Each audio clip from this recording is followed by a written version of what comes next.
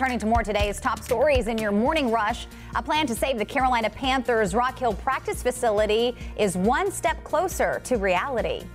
Good Tuesday morning. There is the possibility that the Panthers could continue construction right here at the training facility in York County. This after the county voted 4-3 to a plan that would allow the Panthers to pay the upfront cost of this facility, then get tax credits from both York County, the city, and the schools. This is a plan that the Panthers still have to sign off on.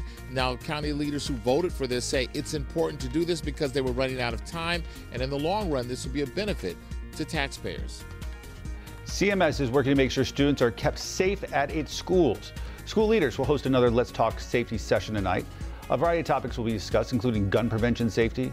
It'll take place at the West Charlotte High School at 6 p.m. A virtual option also available on the CMS website.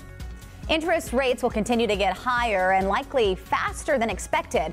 That's a new message from Federal Reserve Chairman Jerome Powell. Now, the interest rate hikes could slow growth and hiring for businesses all across the U.S.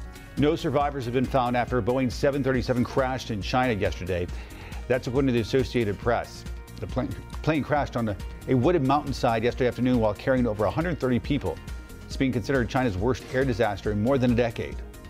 And that is it for your morning rush.